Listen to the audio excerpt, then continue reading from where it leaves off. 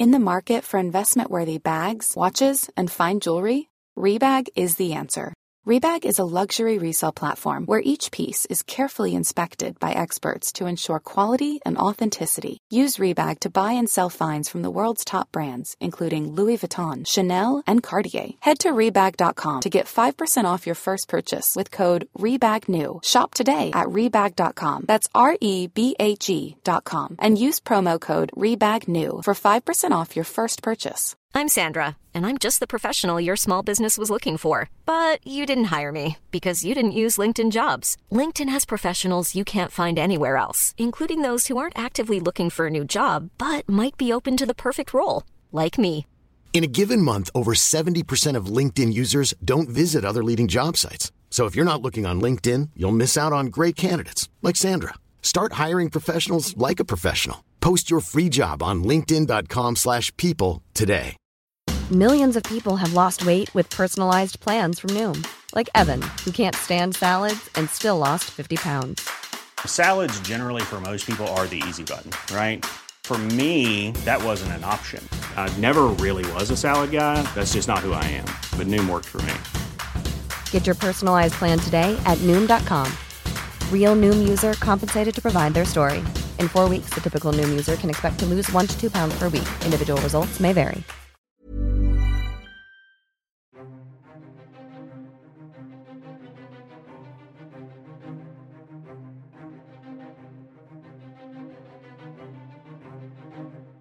Greetings from the hill country of Central Texas. This is Revolution of Military Affairs, and I'm your host, Amos Fox.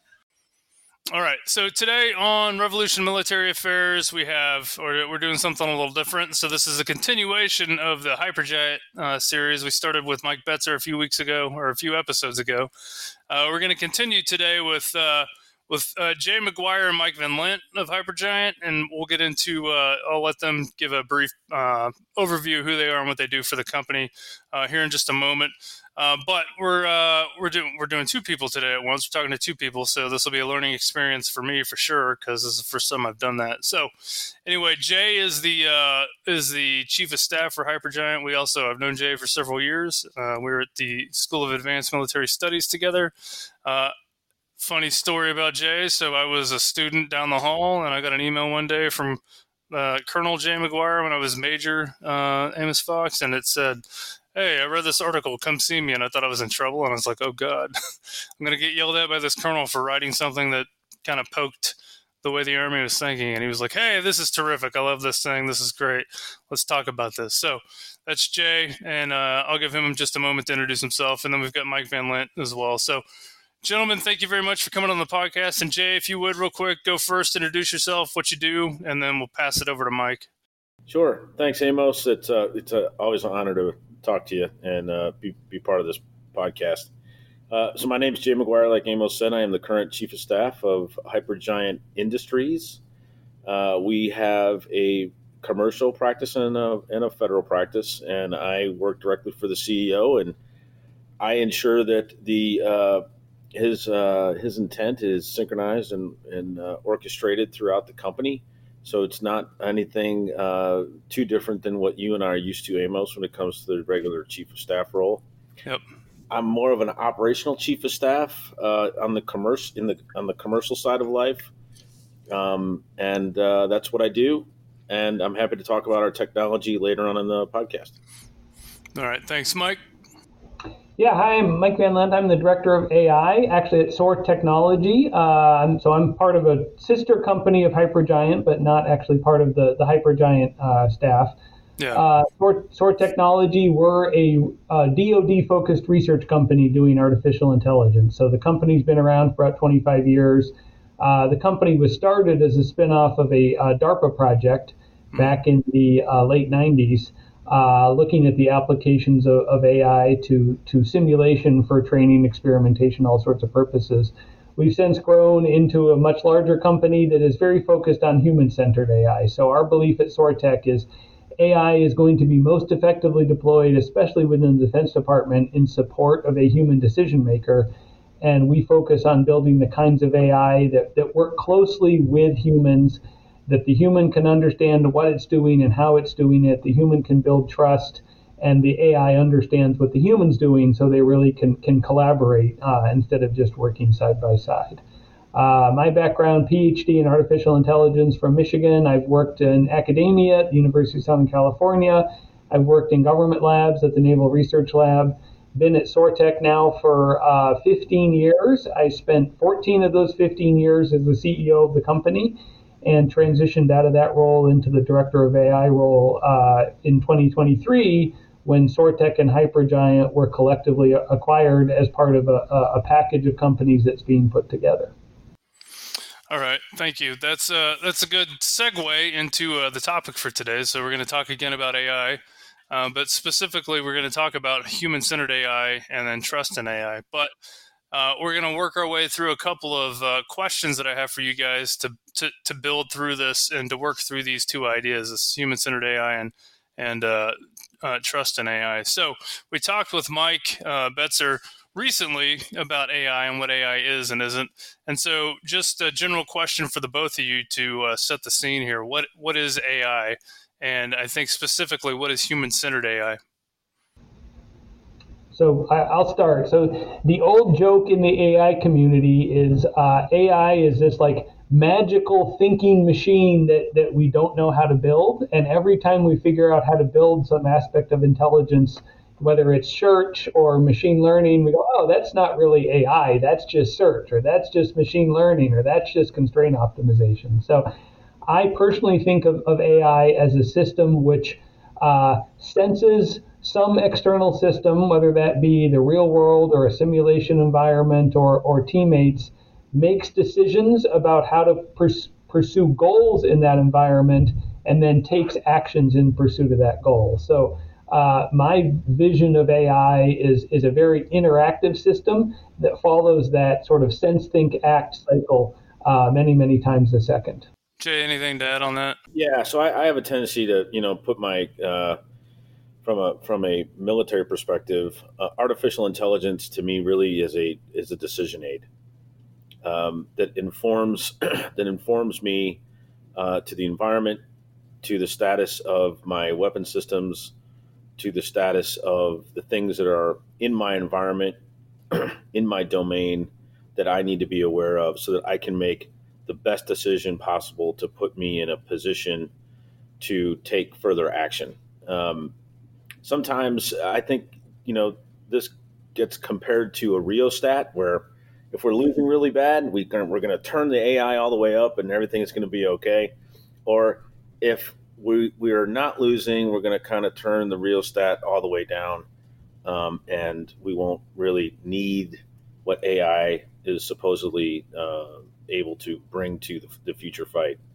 And I have a tendency to think that rheostat is best, in between low and all the way up, because I think there's just so much data that in particular the Army and the Joint Force in particular is dealing with on a day-to-day basis, that they really do need the power of artificial intelligence to sift, go through the data, and make sure that the right data is being presented at the right time to the right person in that decision chain, so that the right outcome can be achieved. And I think at least in Hypergiant's perspective, we certainly aspire to do that for the Air Force and some of the products that we're building today for them.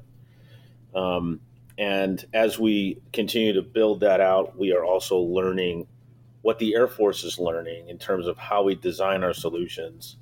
And we really are centered on the user experience as far as Hypergiant is concerned, maybe not Sortec, but that's our perspective on how we achieve best results, is making sure that the human is definitely part of how we design our solutions, whereas other companies may not take that into account as much as we do. So I think that's the differentiator between us and some other companies that are out there in that space. So I know I drifted a little bit, but no, that's all good. That's what AI means to me. Yeah.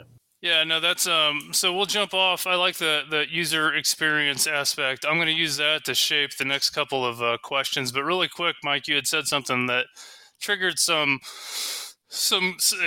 question that I didn't actually have planned for you, and I hadn't thought through before. But the way you describe the process through which AI works, it sounds very much like systems theory to me. And it sounded like, so I've read a lot of systems theory because I think it's very useful, and I actually think that it's how almost everything works, even though we may not necessarily acknowledge that or appreciate that. And so what are the foundational ideas, I guess, that undergird AI from a philosophical standpoint? I'm going to nerd out with you for a second on that, and then we'll jump back into the user experience aspect. Sure. So an AI agent, I mean, there are lots of, theoretical kind of toy AI agents, but an AI agent to do something real, like the kind of decision support aid that Jay was talking about, you can absolutely describe as a system of systems, right? So first of all, the AI is part of a larger system, right? Yep. You've got the AI, you've got the human user, you've got the task, you've got other systems. So that AI is one system within a larger system. And then within that AI are a series of systems, right? There's usually some sort of perception system. That could be a system that, in Jay's case is, listening to the user, doing things like natural language understanding, speech to text, maybe even tracking the user's, body posture, where the user is looking, eye tracking, perceiving various aspects of the task and the domain, right? So there's a lot of kind of foundational AI work in all those kinds of areas of perception, which is one system within the AI system. Then you have what you can call the reasoning or the thinking part, the thing that it says, okay, here's my goal, here's what I know about the world, like, what can I do, what actions can I take, what advice or help can I give to the user to help the human user team get closer to the goal. So that's that kind of thinking or reasoning piece within the system. There's also often a learning piece, right? Okay, last time I did this, did that work well? Is there something better I can do next time, right? So that the AI's performance or advice to the human improves time after time. So there's the learning piece within the system. And then there's the action piece. Okay, I kind of, I know what I want to do. What's the action I take? That action can be an utterance. I'm going to say something to my human partner, give them a piece of advice, point out to something they might not know, suggest a course of action to them.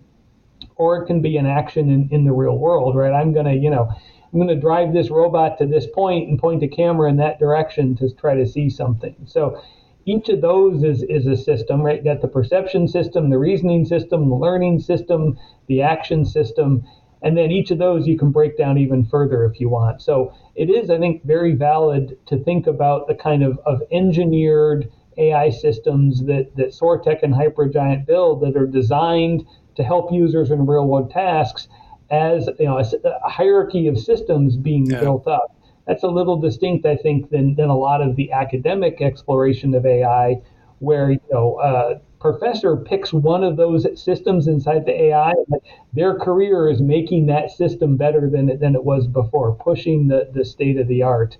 What we at companies like Sortech and Hypergiant do is we take all those improvements in the individual systems and do the system engineering to put them together into real solutions to work with real users on real world problems. It sounds like it's fairly simple work too. Based off that, and that I think the idea that you said there that is important to help frame this next set of questions and conversation is the learning piece, right? So it's not just static, a static process that exists. It's tied to that user experience, and so. Taking this from the theoretical side and from the ideas side in general and pushing it down towards the applied side of things, how does AI change military command moving into the future? So the U.S. military, especially the Army itself, is very commander-centric, right? The commander is always the smartest guy in the room. Jay, I know you know nothing about that. And commanders are, the end-all, be-all when it comes to decisions, right? And a lot of times, staffs will come in with this great plan and they'll be like, hey, boss, here's the plan. Do you want to go with A, B, or C? And the boss rubs his or her tummy and says, I'm going to do D, right?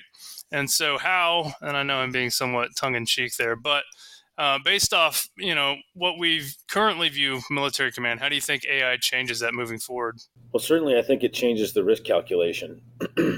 And I think looking forward into the future, as it applies to the Army, how we assess risk, everything from like collateral damage estimates to, these evolving staff sections that are designed sometimes beginning in an ad hoc manner, formalized later based around a battlefield requirement like the JAGIC, the Joint Area to Ground Integration Cell. I think artificial intelligence has the capacity to remove those cells in the future, and will create an opportunity for the Army to move faster as the targets kind of appear on the horizon, because AI will generate the firing solutions, in nanoseconds compared to minutes, right? Yeah. And that includes the assessment of the legal assessment that needs to occur on those battlefields, which ostensibly means that like cells like the JAGIC were designed to move faster, but I think in the end we've kind of found out that there's probably some another staff echelon is not really the best case. So, and I say that tongue in cheek because I do understand, and reading the literature, I understand why those cells are designed and why they're required. But I think artificial intelligence in the future will change the risk calculus, and it really will bring to bear these really philosophical questions around human in, on, or off the loop. Which one do you want to be? Which commander do you want to be when that rheostat needs to go all the way to the right? Yeah. Are you really truly off the loop? And if you are, what conditions need to exist on the battlefield where you would actually need to do that? And I think those types of philosophical, and I say philosophical because they are philosophical right now. Oh, absolutely. We really don't have, any other way of kind of intellectually dealing with these concepts. Yep. But when we look at collateral damage estimates and we look at the process by which that process moves, right, and how that CDE process gets to a commander, I think that alone will cause a tectonic shift in how we apply kinetic effects in the future. Mike, you got any? Yeah, two things. I completely agree. I think two things that are really interesting from a kind of a technical AI perspective. One is, in that plan A, B, C, and D that you described earlier, a key part of that is commander's intent. Yeah. And a key part of how the U.S. military works is, there's the plan, there's also commander's intent, and if there's, the plan goes out the window, you can still operate off commander's intent. AI has a lot of potential to help with that kind of a situation, but that means you need to give AI commander's intent in a way that, it understands what the goals are and what the constraints on those goals are. And that's a pretty challenging question from an AI perspective, because, you're not really defining in technical detail exactly what you want. You're giving a high level intent and expecting the AI to do the extrapolation. That's a fascinating challenge that we work on at SORTEC. Another area that you mentioned is, you got three commanders in the room. They're going to have three different plans because they have three different decision-making styles. So if you're going to build an AI that's going to work with an individual commander, it needs to have a model of that commander's style and individualize itself to that person. And that's another area we're looking at. There's some really interesting domains where experts with the same level of experience, same training, working off the same doctrine, they make different decisions because, one might be more, risk tolerant. I'm gonna go for the home run, even if it's a little more risky. Another one might be more conservative. If the AI is going to support those people and it's going to be trusted by those people, it needs to work within their style, not in some generic style. And so how you capture these, what we call key decision-making attributes, and tailor the AI to the individual person is another really interesting area that we're looking at. And Amos, I feel compelled to add here. I think it's important.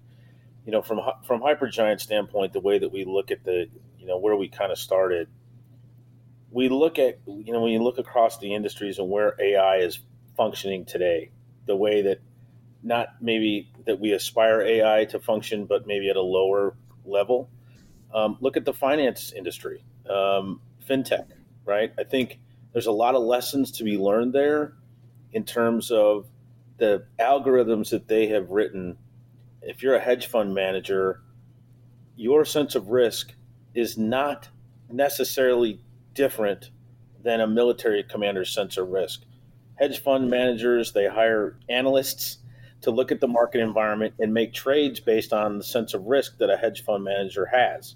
Yeah. So if you have a portfolio of $10 million and you want to execute a trade below the $10 million threshold, well, that rheostat's all the way to the left. It's all the way down.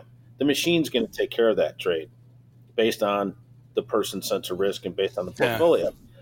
However, if there's a trade that's going to occur above the $10 million threshold, well, that hedge fund manager is going to pick up the phone and call Mike Van Lent and say, "Hey, Mike, I need you to kick in $5 more. I think there's a change in the market here that we want you to take advantage of. Can I have your money?"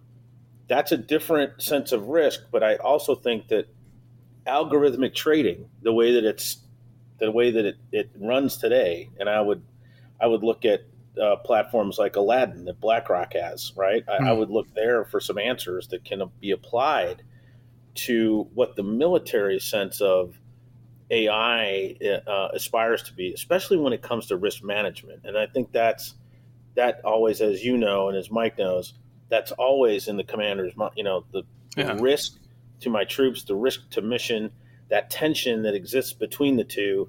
And is it worth it to go left, to go right, to go up the middle? I think there's some valuable lessons learned there.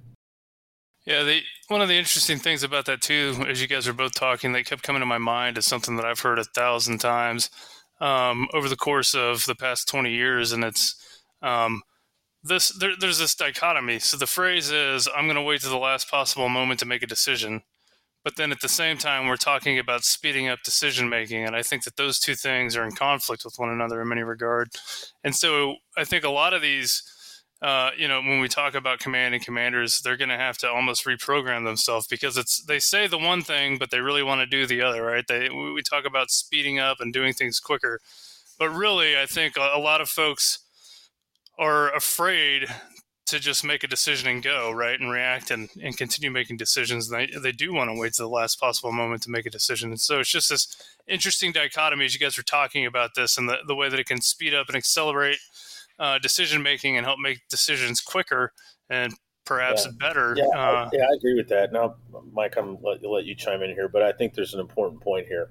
As AI becomes more robust, as the algorithms become more durable and lasting, I think what we're going to see in the future is a place where AI becomes more predictable in the environment. For example, the weather report that you see on AccuWeather is only good out to, some would say 7 days max. Mm-hmm. At the 8th day, the model kind of falls apart. It gets a little shaky. Hey, it's Ryan Reynolds, and I'm here with Keith, co-star of my upcoming film, If, only in theaters May 17th. Do you want to tell people the big news? All right, I'll do it. Sign up now and you'll get unlimited for $15 a month and 6 months of Paramount Plus Essential Plan on us. MintMobile.com/switch. Upfront payment of $45 equivalent to $15 per month. Unlimited over 40 gigabytes per month. Face lower speeds. Videos at 480p. Active Mint customers by 531.24 get 6 months of Paramount Plus Essential Plan. Auto renews after 6 months. Offer ends May 31st, 2024. Separate Paramount Plus registration required. Terms and conditions apply if rated PG. I'm Sandra, and I'm just the professional your small business was looking for. But you didn't hire me because you didn't use LinkedIn Jobs. LinkedIn has professionals you can't find anywhere else, including those who aren't actively looking for a new job, but might be open to the perfect role, like me. In a given month, over 70% of LinkedIn users don't visit other leading job sites. So if you're not looking on LinkedIn, you'll miss out on great candidates like Sandra. Start hiring professionals like a professional. Post your free job on linkedin.com/people today. I think in the future, to your point, Amos, about, do I make a decision now or can I make a decision 2 days from now? I think we're going to find ourselves in a place where we're actually using AI to model those decisions in real time based on the data it's ingesting from sensors and everything else. And that decision will be basically good for 3 to 4 days, right, Yeah. in the environment. And I think that's a really interesting way to think about AI as it kind of gets more durable, gets more reliable, gets more accurate. And I think it will, hopefully we'll get to a place where those predictions, they last 14 days. They don't last just 7 days, right? You go ahead, Mike. Yeah, I just, the challenge there is, there's a cost to waiting to make a decision, right? You're losing out on the opportunity to take an action now and have the benefits from that action sooner. There's also a benefit to waiting to make a decision, right? You're going to gain more information, and that might improve the quality of your decision. I think one of the things, that Jay's talking about is the AI can help you, predict and measure those costs, right? Yep. And say like, hey, it's better to act now because you're going to gain this and you're only going to lose that. The benefit outweighs the cost. Turning that, that dichotomy between least commitment and bias for action into something that you can measure and you can think about quantitatively, I think is one of the places AI can help. I think that's actually a really good idea. It's like, hey, here's what happens if you wait, and it's like, here's the data. Mm-hmm. Here's what happens Right. if you go now, and it almost is like a decision tree off of each of those decisions. All right, so as we're talking about command here and decision making, I think one of the critical things to bring up too as we talk about this is, as we saw with Russia's invasion of Ukraine initially in 2014, but then also since then in 2022 on to today, command posts have become something that's very, very identifiable on the battlefield because A, they've gotten so big, but B, because of everything that they push up into the sky or the theoretical sky, right? All the signatures that they push off. And so does AI, based off you guys' understanding of AI, is AI going to potentially increase the size of staffs because more people are going to have to manage the systems and do other things like that? Or is it actually going to make the size of a staff decrease? Somebody can just do what would normally be 10 people is one person in a computer, just using that as an example. And so the footprint of a command post decreases. So does AI help or hurt the size of staffs and command posts? Yeah, I certainly think it's going to shrink staffs. And if you're honest, or the audience is honest, I have asked ChatGPT to write me a platoon level op order to attack Hill 5-7 with artillery and Apache helicopters, and it will spit out a platoon level order to do that, all the way up to a division level order. There's some things it won't do there, but it's clear what the future holds. Yeah. So I think it's definitely going to answer your question, I think it's going to definitely shrink staffs. And I also believe that, my last experience as a commander in Afghanistan under General Miller, who really proved to me that the commander does not need big staffs. And if he or she does need a large staff, then that staff can certainly be, with the communications technology that we have today, that staff does not necessarily need to go forward to the battlefield. Mm-hmm. That staff can be the same staff at Fort Riley, Kansas, and the command cell can be forward in a tactical environment, receiving information from the staff in terms of the distribution of our force structure across the battlefield. Yeah. So I really do think that that's a culture thing that we're grappling with, but 100% agree with you, Amos, that the war in Ukraine has certainly started that discussion, and that's evident in the literature that I've read, that I know we've all read about that war.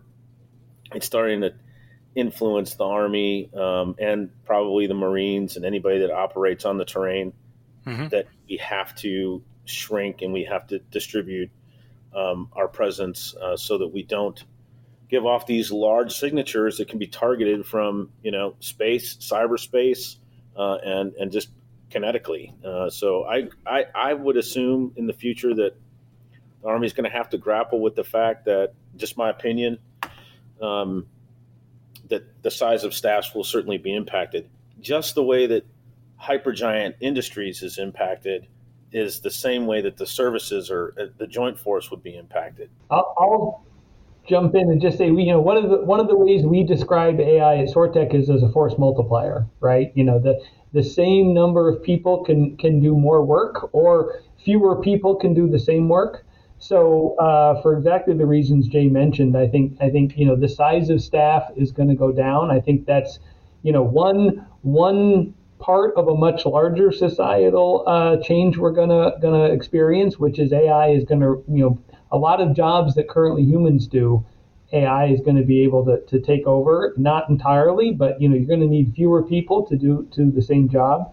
And I think that's going to have a pretty revolutionary impact on society. The other thing I might suggest is that staff could be distributed, right? Jay mentioned having a command cell back in the U.S., or you could have different members of the staff spread out over the battlefield, but still staying at the same level of communication and coordination, rather than having the whole staff in one location that's got a big geographic footprint and a big signals footprint. Maybe you can spread them out and have them in different places, be getting better, more direct information from them, and have them each generating a smaller signal footprint. One of the things that you guys keep spurring additional thoughts in my head, so I'm kind of dragging on here. But one of the things that I keep thinking about too, is that there's two things on this distributed discussion. So one thing is there's this odd human aspect, though, that it'll be challenging, I think, for humans to get over. So I know some leaders are very much like, if I don't see you, I don't trust you, and I don't think that you're actually doing your job. Especially if you do a job that doesn't generate, hey, look at me stuff, right? So if you're just somebody that does things behind the scenes, right? But your boss likes to see things, right? Hey, look at this presentation, and here's all this, look, those kind of things. I think that'll be a challenge. It may not, it'll be a challenge, but it may not matter, it'll just be something people have to get over. But that'll be unique, I think, because I've seen that more often than not, that a lot of leaders, whoever the leader is, I'm using that term in a generic sense. They're like, if I can't see you and I don't see you producing something, I don't think you're doing work. The other thing, and this is the thing that I think is really interesting, and I actually asked Mike about this too when we talked, Mike Betzler. But you talk about distributed, and some of the things wouldn't even have to go forward, and they could be still in the States, contributing and participating on the battlefield. And we already see that, right, with some of the stuff coming out in Ellis Air Force Base and whatnot. So then does that, especially considering the fact that we have hypersonics today, right, does that make those locations targets? Like, does Fort Riley become a legitimate target if, country X that we were operating against decided to shoot a hypersonic missile at Fort Riley because at 1st Infantry Division headquarters, they had cells working around the clock there? Is that something that you guys have seen as a potential problem with this? Just curious on your thoughts on that one. Well, I'll jump in there first. From a commander's perspective in the future, to your point about staffs, I think the staffs will shrink. I just think it'll be different types of staff officers. So back to my example with algorithmic trading, we could be in a place where the Army says, hey, I want 6 quantitative analysts on my staff to replace the S1, the S2, the S3, and the S4. Yeah. And they would be responsible for tuning the algorithms based on the commander's needs from day to day.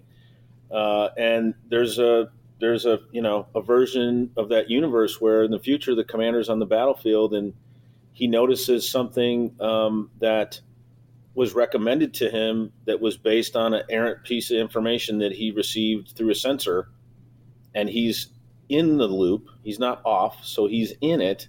Mm-hmm. So he's aware of that, and he would call back to somebody to tune the algorithm, to tune that variable out, or tune it down, or tune it up based on the requirement. So I think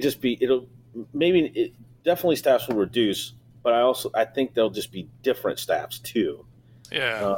Potentially unrecognizable from what they are today. Yeah. No, that makes perfect sense. And if I can just add, I think that the skill set may shift, right? You mentioned earlier, if you have, one staff member that's really good at writing a course of action, and you have another staff member that's really good at giving the right prompts to ChatGPT to have it generate a course of action, the outcome of that is two equally good courses of action. Like, how do you pick which of those skill sets is most valuable? And I expect that, there are going to be commanders who are going to prefer the human written course of action. I can tell you, I receive emails that I know people wrote with ChatGPT, and to me, they seem less authentic, less real, less like it's their real thoughts, right? And I put less weight into that than an email I think someone sat down and wrote themselves from scratch. So I think there's going to be, changing skill sets, but also, changing expectations about how work products are created. So we've talked a lot about the human aspect of AI, and what did we say earlier? Human-centered AI, right? And we've talked about the user experience, and everything we've talked about so far has been about that. And so trust. How does trust in AI work moving forward in the future? And I think part of it we'll see. And again, I think it's two different questions almost. You've got trust in the older generation, right, who doesn't have the PhD from Michigan in AI. So AI to them is something foreign, and it's, a different language. It's a different culture, if you will. It's something completely different that they have to learn to accept. And then with the younger generation, people coming up, they're going to be taught it from day one, essentially, right? And so it's going to be different. So how do you generate trust in AI across the board? So I think trust in AI is a huge issue, right? I have a very strong concern that we're going to create AI systems that are capable of doing, valuable things, but they're not going to get a chance to have any benefit or any impact within the DoD or elsewhere because they don't have the capabilities to build the trust with the user. Because they can't get trusted, they're not going to be accepted. They're never going to get a chance to do that job. So in my opinion, we need to be thinking about building systems that can gain trust as much as we're thinking about systems that can do a good job. We at SORTEC, we think about three aspects. There's trustworthiness. Is the system good enough that it's worthy of a human's trust? And then there's trustability. Does the system have the capabilities to do the things the human needs for the human to learn to trust it? Can it explain to you what it's doing? Does it do what you expect, right? If it doesn't do what you expect, does it acknowledge that it's doing something unexpected and tell you why, right? Does it demonstrate its performance at a high value? And then there's trusted, right? That's a measure of the human. Does the human actually trust the system? So how you build systems that are trustworthy and trustable, two different sets of requirements, and then how you measure the human's trust of the system to make sure that the human doesn't trust the system more or less than they should, right? We talk a lot about trust calibration, right? You want to calibrate the human's trust to the level of trustworthiness of the system. And, if the system knows it can do a great job, it should encourage the human to trust it more. If it's in a situation where it doesn't think it can do very well, it should tell the human, hey, look, I'm kind of on thin ice here. You better not trust me too much. You want to do that trust calibration real time. And we've done some great experiments with this. We have, everything from, an AI system. We had one case where an Air Force pilot was in simulation flying with one of our AI systems, and he took his hand off the stick. And we asked why. He said, I had lost confidence in myself in that situation. I thought the AI could do a better job, so I let it take over. And then, we've had other situations where the human and the AI are arguing over who's more trustworthy, right? And you kind of get in this back and forth about, I think I know what to do. I think I know what to do. So, building that sense of team and that trustworthiness is important. Jay, do you have anything to build on that? Yeah, I just think what Mike said there was brilliant. I was actually going to say something else, and he got me convinced otherwise. I think that's a critical component. Having the system, having a human interact with the machine, and the human asking the machine, like, why did you do what you did, and the machine, actually telling you why it made the choice it did, will go a long way to closing that trust gap. That's for sure. my first thought. My second thought is that we trust our phones today with, like I know my kids guard their phones with their lives. Like, it's their ultimate, It's an extension of themselves almost. Yeah, it's their ultimate device, and so they trust it at such a much higher level than I ever would, right? And then the third thing is, when it comes to trust, I always reflect back on the documentary about AlphaGo, which was Google, the Google DeepMind team that built an algorithm to play AlphaGo against a human competitor. And there were, in the documentary, there were two moves that basically the Google DeepMind team could not understand why the machine made the decisions that it made. And I thought that's just a very powerful real world example that happened, I don't know, 3 to 4 years ago, 5 years ago, maybe Mike, when that was, but that's a very important example that ties back into Mike's comment about being able to explain your actions if you're an artificially intelligent system.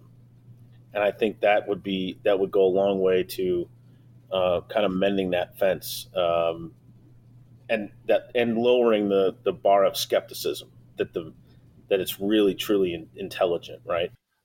Yeah, that makes perfect sense. It's almost the same way you interact with a human, right? New person shows up at the job, and essentially they have to prove to you that they know what they're doing, but at the same time you have to prove to them that you know what you're doing, so that there's this mutual trust between right. Boss and subordinate. And so yeah, that makes the other thing I just mentioned there, when it comes to like how we think about this at Hypergiant, I'm sure Sortech thinks about it this way as well.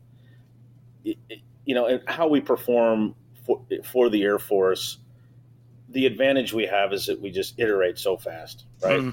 So the algorithm that's written today, or the contribution that's submitted today to the Air Force, I think they understand that in a month that's going to be stale. And so in terms of the environment, and in terms of how their operators trust the tools that we give them, they understand that level of performance needs to be sustained throughout the life of our service to them as a company, right? So yeah. I think when we're talking about trust, I think it's one of those very critical components to understanding where artificial intelligence is going to go in the future, and how humans are going to interact with it, and how they're going to overcome their feelings of not trusting it. So it's going to take some time, but I think we'll get there. Mike, anything else on that? Yeah, I just completely agree. I think, all of those things you've mentioned, right? Someone new shows up, they need to demonstrate that they're trustworthy to you. You hopefully have the benefit of knowing their training, and so they come with some sort of credentials, which can give a leg up on building trust. And the idea that Jay mentioned of that tight iteration loop where, hey, if the system isn't working in a way that's going to build trust, let's change it and fix it. So the next version that comes out next month, can be a little bit more trustable and hopefully a little more trusted. Those are all just key aspects to this, this set of capabilities that the system and the development process need to have in order to result in trusted systems. To conclude here, gentlemen, that's this is something I think you could run down the rabbit hole all day with and spend a massive amount of time on. But due to the sake of time, I know you both are very busy. We're going to go ahead and wrap it up here. I guess before we break, though, is there anything that we haven't hit on any of this topic, whether it's Hypergiant, whether it's AI itself, or anything in there that either of you guys have before we step away? No, I just, in closing, Amos, thanks for the opportunity to talk about Hypergiant briefly at Sortech. We are contributing to defense-oriented problems on a daily basis, and we're proud to do it. And I'm equally proud to be here with you, and it's great to be part of your podcast. Thanks. Yeah, just the same. Thanks very much for this. This is obviously a topic I love talking about. I've been working in and thinking about AI since long before it was cool. There were times at Sortech when we shied away from using the term artificial intelligence because it was counterproductive from a marketing perspective. So it's nice to be basking in the middle of what we call an AI summer. And the thing we need to make sure of is that we make good on the expectations so that people continue to see value in and generate demand for AI. I like that AI summer term. That's really good. Yeah. It's better than the AI winters we've been in before. So yeah, it's good to know that you didn't waste your time on that PhD. It took a while probably to come full circle, but here we are. Oh yeah. Yeah. All right, gentlemen. Well, thank you very much for your time, and thanks a lot. I appreciate it, and Awesome. Thank you very much. Yep. Thanks, Amos.